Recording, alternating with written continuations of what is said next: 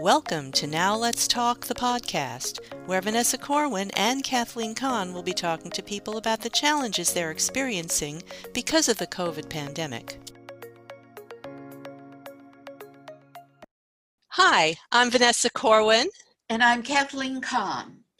And we are here with Ron and Lisa Schwartz of Teaneck, New Jersey. Now, Ron and Lisa, you decided to drive cross-country to Southern California in the midst of a pandemic and at a time when I believe California was a hotspot of the virus. So what led you to make this decision to do this? Grandparents were called.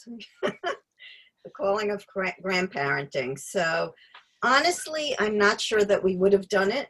Just decided to take a vacation, going cross country.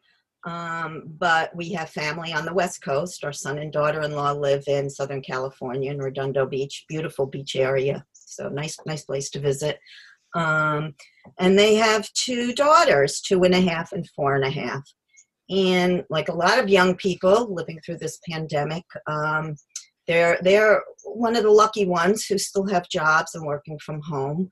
But working from home in both management positions and a lot of responsibility, and trying at the same time for 3 months to care for a 2.5 and 4.5-year-old. Very active 2.5 and 4.5-year-old, by the way. Yeah, so they did it for 3 months, and then the girls went back to their child care provider, who then took a vacation herself for 6 weeks. From mid-July until right after Labor Day, the end of July. So our kids asked us if we could possibly drive out and if we would consider driving. And we hadn't, but we weren't going to fly. I mean, we just didn't feel safe flying. So we thought a lot about it, and honestly, we were very anxious. I was extremely anxious about it, especially it was at the time when the numbers were going up, as you said, not only in California, but in every state that we were driving through, and in some states where people were resisting wearing masks and distancing and all that. So I got really anxious, and about a week before we were going to leave, a couple of our friends said, "We don't think you should go. You know, we're really worried about you." And I panicked a little bit, called the kids and said, "Look, you know, we're really worried." And then when I saw the look on their faces, I just said, we have to go. You know, they just really needed us because they would have had to be on their own again for 6 weeks while working. Yeah, we were on FaceTime with them, and when we even suggested that, you could just see the drop in their faces because they were totally exhausted after this 3-4 month period of taking care of the kids by themselves and trying to hold down jobs. Their faces actually dropped. I'm told that, Lisa, you did all the planning. How did you decide, like, you had to stay over? I'm sure you drove like 4 or 5 hours, and then you made the decision to stay over. Was that all pre-planned, and how was it?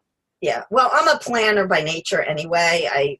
My career was in community organizing, first career, and so I just love to organize, and I especially love travel. It's a passion, and I love planning travel. So that, so it came kind of naturally to me. But during a pandemic.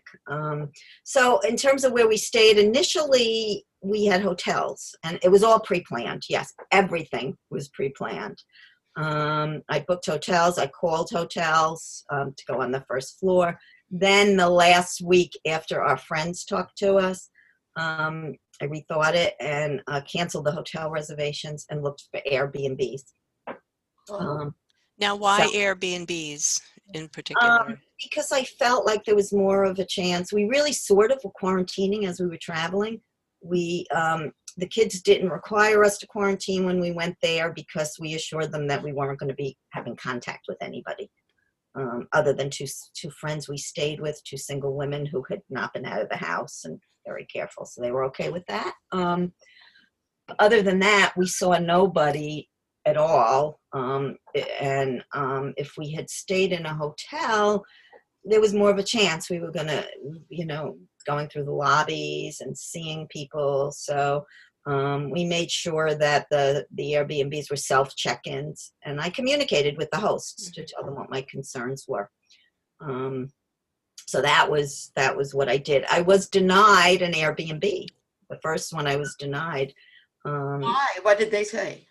So this was a place in Illinois, and I had texted the host and said, what precautions are you taking with the pandemic? And FYI, we wear masks, and this was a room in a private home, and we would have had to meet her. We wear masks and we distance. I hope you do too. And then I got a note back saying, this may not be a good fit for you. We do not wear masks in our own home. Oh. So I said, good, I'm glad I asked. Absolutely. Wow. Yeah. And this is even though they were renting out one of their rooms in their homes to strangers coming in as an Airbnb. Yeah. Wow. So That's interesting to me that people under all these circumstances of the pandemic were still renting rooms and stuff. Yeah. People are, and I will say the place. Part of it was the planning, and I guess the communication, and part of it was luck. I would go back to every one of them again. They were spick and span clean. The hosts just, left little goodies, and they were just really people who loved doing this. And I have used Airbnbs a lot, so I kind of know what to look for, and only go with the super hosts and look at all the reviews. And so, yeah, it took a lot of planning. I mean, it consumed me. Yes. What about, I know, okay, so you've got the accommodation worked out. So what about eating? Did you go to restaurants? Did you go to restaurants on the road? What did you do about food? Yeah, no, we didn't. And drink, of course, very important. Yes, well, we brought wine, lots of it. So we opened up a bottle of wine. Every night. I would expect nothing less. And I had my corkscrew. That was a very important piece of equipment, having that. Yes. I got back to early on. I kind of figured like people camp and do this. So we're not campers, but we can do this. So what do people camp do? So we had our cooler, and I got some chicken, cold chicken, pieces of chicken. That's always good cold. Cut up vegetables, cucumbers, tomatoes, that kind of, not tomatoes, stuff that would stay in the cooler. Made some pasta pesto, turkey loaf and froze it, peanut butter and jelly, which we never opened the jar of peanut butter and jelly. We thought that would be a go-to if food didn't stay. So, we didn't eat gourmet meals, but we ate out of the cooler. The only time we had to go into a store, I went in when we got gas. They always had a convenience store. The ice was outside. I knew it was $3, handed the guy $3, took my ice bag, put it in the cooler. So we did that every morning when we got gas. And then I just refilled the cooler with the ice. And then it turned out, I didn't know for sure if all the places would have refrigerators, but one Airbnb, I guess the one in Des Moines, did have a full kitchen. So I had pasta and I bought prepared sauce. And so, we were able to do that, and we ate okay. We had lots of snacks. I packed the back seat of the car with the snacks, so we would be able to just back, positioned it where the passenger would be able to get the snacks quickly. Right. Oh, snacks are important. Yes. So we had our snacks. Well, so that we didn't have to stop for lunch. We would have breakfast at the Airbnb where we were, of our own stuff. We wouldn't stop anywhere for lunch. We would have our snacks in the car. And Lisa had planned out every trip that we would have no more than, I think 7 hours was the longest trip that we have. So we got up early enough in the morning, let's say 7:30, we're out on the road by 8 o'clock, and we got to our next Airbnb before the sun went down. We didn't want to drive in the dark. And we would have enough time to unload everything and prepare dinner. Most of the places had, if they didn't have a stove or an oven, they had a microwave Right. or they had a toaster oven. So we were able to, prepare the foods that we had brought with us and not go out to restaurants and not see the host.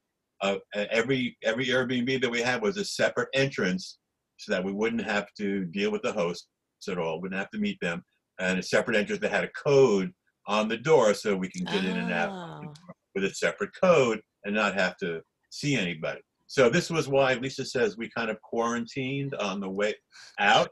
It took us 11 days to go out. That's what I was going to ask you. How long did this trip from door to door take you guys? Yeah, well, we decided to do, we're retired and, we weren't doing much anyway. So we figured, well, all right, let's take our time. We did take the most direct route out through Route 80. We didn't want to go through the south at all. So we took the most direct route. And then I looked at like the map and looked at, where the stops sort of close to on the way would be. I didn't want to, get places right. Well, Airbnbs, I did get pretty close to the highways for the most part. We had to sometimes drive a little bit, but not much. Mm-hmm. So then I looked at the distances on my, I don't know how I would have done this without Google Maps. I guess the old-fashioned way, just, look at the map, look at the distances. But I Google mapped basically from here to Pittsburgh, here to Cleveland, and then it tells you how many hours. Oh, perfect. So we have a friend in Pittsburgh. So our first stop was 6 hours. And then we spent 2 nights. We spent 2 nights with that friend. So we got two home cooked meals. Oh, and you had a visit with your friends. So that's good. Yeah, we hadn't seen her in a lot of years. So that and was we really knew the nice. friend was a single woman and had been very, very careful about going out. So we felt pretty safe there. We also had a single friend in Denver, whose place we stayed in for 2 nights, but also had been very, very careful, an old friend of ours. And then we stayed 2 nights each in a national park at Zion National Park in Utah, and Arches National Park, also in Utah. And again, in a separate unit where we didn't have to go through the lobby or anything or eat in a common area. And we had our own separate entrance unit. Yeah, those places were really nice. That's where we splurged. We kind of splurged there and stayed in a very nice lodge with excellent reviews, and people had reviewed it who stayed during COVID. So they were really, really careful. And, no cleaners came in. They left it free 24 hours between people. Reduced capacity, separate entrance. So, so that was great. And there were not a lot of people traveling. I want to ask you, what did you do in these travels when you saw people without masks? I mean, that one B&B, that was great that she told you. But did you see a difference going like from East Coast driving all the way and the changes of how people took these guidelines to wear masks? Yeah. Yes, we certainly did. That was one of the interesting political things that we saw going across the country over the course of 3,200 miles. It seemed like the more west we got from New Jersey, the less masks we saw on people's faces. And then, of course, when we got to the West Coast, we saw masks again. Everybody had masks. Yeah. But in Nebraska, Iowa especially, people would be walking around the streets without masks. They would be walking in public without masks. And it seemed very much like the coronavirus had not really become part of their lives. Yeah. That they had been able to kind of ignore it, or at least maybe their political affiliations helped them to ignore it. But there definitely is a difference between the 2 coasts and the middle of the country. In that regard. Wow, that's scary, because when you're going through these places, you want to protect yourself as much as possible. Yeah. And going each day, we're driving between 5 and 7 hours. We had to stop at rest stops to go to the bathroom. That's another issue. Yeah. For older people, that's one of the biggest issues. It's a very important issue. The biggest issues. And we not only had our regular masks, but we had the plastic coverings also. Oh, the face shield. Yeah. The better mask, the N95 mask, to go into a public bathroom. But I did notice, as a guy, I would kind of lurk around the bathroom to make sure no one else was going in there. And it was empty, but I had to go in It looks sometimes like when there you were look other very guys in there. suspicious. But Yeah. suspicious, I guess. Whenever a guy came into the bathroom that I was in who didn't have a mask, I found myself getting really angry about Good. it because I had my mask on, and other people that were in there had their masks on. But there would be some jerk who would come in, Yeah. just la-di-da, Yeah. and did not have a mask, would try to, stand next to you in a urinal and do his thing. And I would, Did you say anything? I would kind of move away. And then there was the whole thing about, washing your hands, only one guy could wash their hands at the time. So would the other guys stay 6 feet apart while they're waiting to wash their hands, or would they get close to you? So, this was all interesting things that we would not think about before coronavirus. But again, Nebraska, Iowa, Ohio too. Ohio, Yeah. in some places, Really? Yeah. people were coming in without masks on. I would actually get angry. And then the issue was, well, are we going to say anything to these people? Did you? I mean, I'd have the Did urge you? to pull down the window and say, where's your mask? Did you ever do that? No, I almost did. One of the first, actually the first stop was in Ohio. And so, there were very few cars. And Ohio, I think it might have been the day that the governor finally issued a mandatory mask, but people were This is in July. not masked. Yeah. And so it was the rest areas were these commercial rest areas. They were, with you go and buy them as a Starbucks, but they had to, like where the truckers go and stuff. Yeah. Yeah. there were very, very few cars. But the first stop, I get my N95 and I put my face shields, and it was pretty empty. But there was a couple walking, toward me, not masked. Uh-oh. An older couple, and I noticed the woman look at her husband and look at me and kind of give me a look, like I'm from another planet, and I really wanted to say something to her, and I had practiced what I would say. Oh. I was like, but I didn't end up doing that. I said, Oh. I'm just go do my thing and not, Just get in and get out, right? yeah, but I was going to say, hey, I'm from New Jersey, New York area, and I don't know if you know people who died from this, but I know several people who died from this, and that was what I was going to say, because I think people think, if it doesn't hit you personally or you don't have it, I mean, I don't know, that it's, it's all a hoax, Right. like nothing more than a cold, so, but I didn't say anything. I just, that was actually the only time, though, that I felt somebody, looked at me funny, and I had the urge to say something. Yeah. So let me address one other bathroom issue before we get off this topic. Yes. For those of you who are thinking about doing this, be aware that the further west you get, especially into the Midwest and the near west, is there are less rest areas on the interstates. As you get into some of the more rural states, they just don't believe that people have to go to the bathroom all that often, I think, when they're traveling through. So there are less bathrooms that you can go to and more time between when bathrooms become available to you. So Lisa will address the issue of how we dealt with that issue and how we planned for that issue. Oh, you planned for that too, Lisa. Oh, yeah. So tell us. So, so there's, so for females, this is great for hiking too. There's something called a female urination device. And it's basically, if you have to pee, I don't want to get too graphic, but, it serves as kind of Like a jar, like you pee in a jar, kind of. No, it's not even in a jar. Oh, my God. Kind of just, put it up against your vagina, and it's like a penis, so you could pee. Oh, Funnel.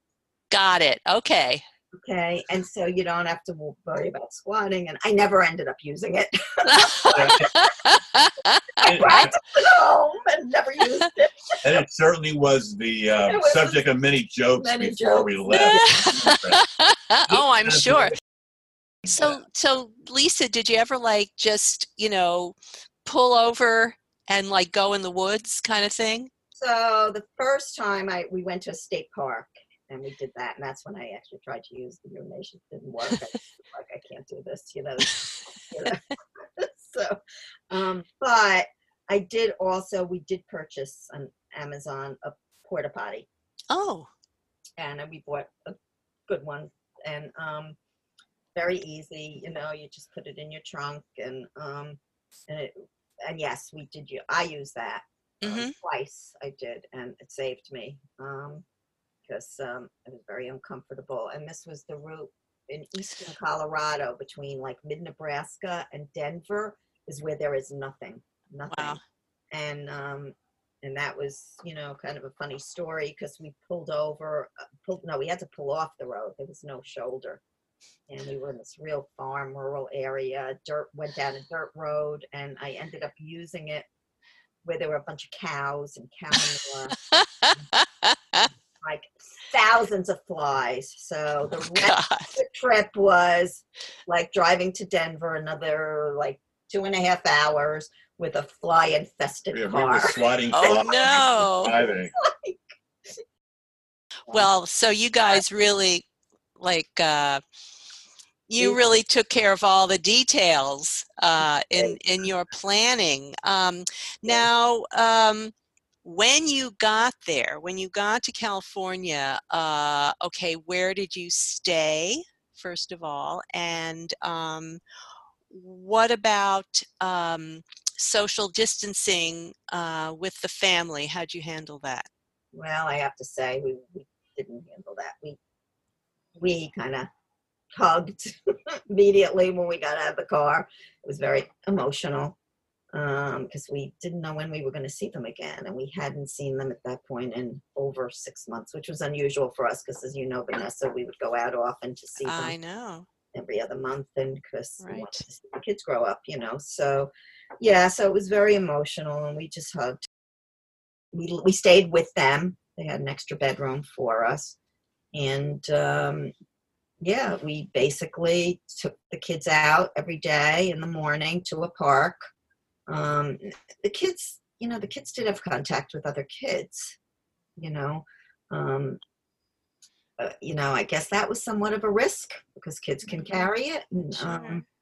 but, you know, we just did it, and they kind of ran around and played, and but we didn't have any real contact, you know, with anybody. We kind of found a tree. We sat under the tree. Mm. How long did you stay with your family? How long did you guys? Yeah, 5 weeks. Stay? A week? 5 weeks. Oh, 5 weeks. I was going to say. Yeah, no, oh my God. Hold that for 5 weeks. Yes, after all that. Recover. Yeah, 5 weeks of chasing a 2.5-year-old and a very active 4.5-year-old around the world. Uh-huh. We never stop, by the way. We just keep going all day long. Then what do you think about, oh my God, I got to go back and do this all over again on the road? Yeah. Then we got to go back home. Yeah. Yeah. No, by 5 weeks we were ready. Yeah. You know, and we were, yeah, we were exhausted. So the trip, the actual driving was restful. Oh. Because we also had a very comfortable car. We were going to buy a new car in about a year, and we decided to just, okay, bite the bullet, get it now. So we'd have a comfortable car, and that really made the difference. Oh, that's great. Especially the air conditioning, because we passed through a lot of places in the West where it was 104, 105 degrees. Right. So you really needed that. Yeah. Yeah. You really needed that. So, so did you guys, when you got back home, did you quarantine at all? Yeah, basically, we felt we had quarantined during the 10 days that it took us to Right. Right. You ever think about writing a book about this trip? People have asked me. People have asked us, and you know, to write something. I am going to do because people have expressed an interest in an actual workshop. So for any listeners, Yes. Well, can you share some of your tips for people who want to do something like what you did? I think it's if you do it right, the advanced planning, you know, absolutely is key. We also, something I didn't mention, and this was my greatest anxiety, is if the worst, like I said, what's the worst case scenario? What's the worst that can happen? You know, car accident, well, that can happen anytime. But if we actually got sick on this trip, Like while we were en route, one of us got sick. So I actually looked to see where the hospitals were in every single place we stopped to make sure that there was a decent hospital, at least fairly close. And we didn't get sick, and there was no reason why we should have, because we really took no risks during our travels. So I would say that's important. And I did pack what I called a COVID bag with, zinc and D3 and, and Gatorade we had. Lots of water. And I also last minute thought about, the Gatorade for the electrolytes if we needed it. So I also had three telemed sessions with my doctor. Who beforehand, yeah. Who actually convinced me that I was okay to go, that health-wise it was a good idea. Yeah So that was very smart. Let me just add that if you're thinking about doing this, think of it as being a quarantine in a car. Yeah. Okay, for like 10 or 11 days. Plan that you are quarantining. It's not like a normal trip. The second thing is don't overdo it. Don't exhaust yourself each day, because that puts yourself in danger. Yeah. Just plan on driving during the day. Keep your nights available for rest, for eating, and for resting. And it would help if you have a partner driving also. I think Lisa could have done this by herself, but for me, I was very happy to have another driver that we could switch off back and forth. I love to drive. I love to drive. So road trips is something I enjoy more than flying. So would you do it again? Yes. And we will. Yeah, we would. Excellent.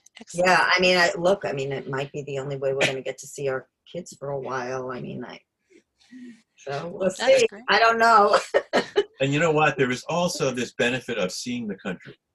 You see the country from your car. You really do. Yeah. And also observing, if you're certainly from the metropolitan area, observing once you get out of your bubble and you see the political differences, because they're obvious as you drive across the country. The political signs, it's a political season.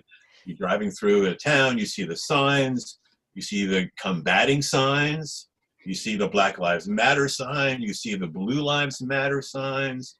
We walked around Lincoln, Nebraska, and counting how many Biden-Harris signs we saw as opposed to how many Trump signs we saw. So it's like getting out of your bubble, go across country. Country is very different than the New York City metropolitan area. And like I said, the two coasts and then the rural areas in between are just different, quite different. And I think every American should do that every once in a while. This sounds like you had such a fantastic trip. Yeah, well, we were lucky. And we just want to thank you for sharing all this with us. You're welcome, and I hope some listeners will consider doing it. It's safer than we thought it would be. Thanks for joining us today. We'd love to hear from you, so please send your comments and questions to info@nowletstalkthepodcast.com and check out our website at nowletstalkthepodcast.com. Stay safe, and we'll see you next time.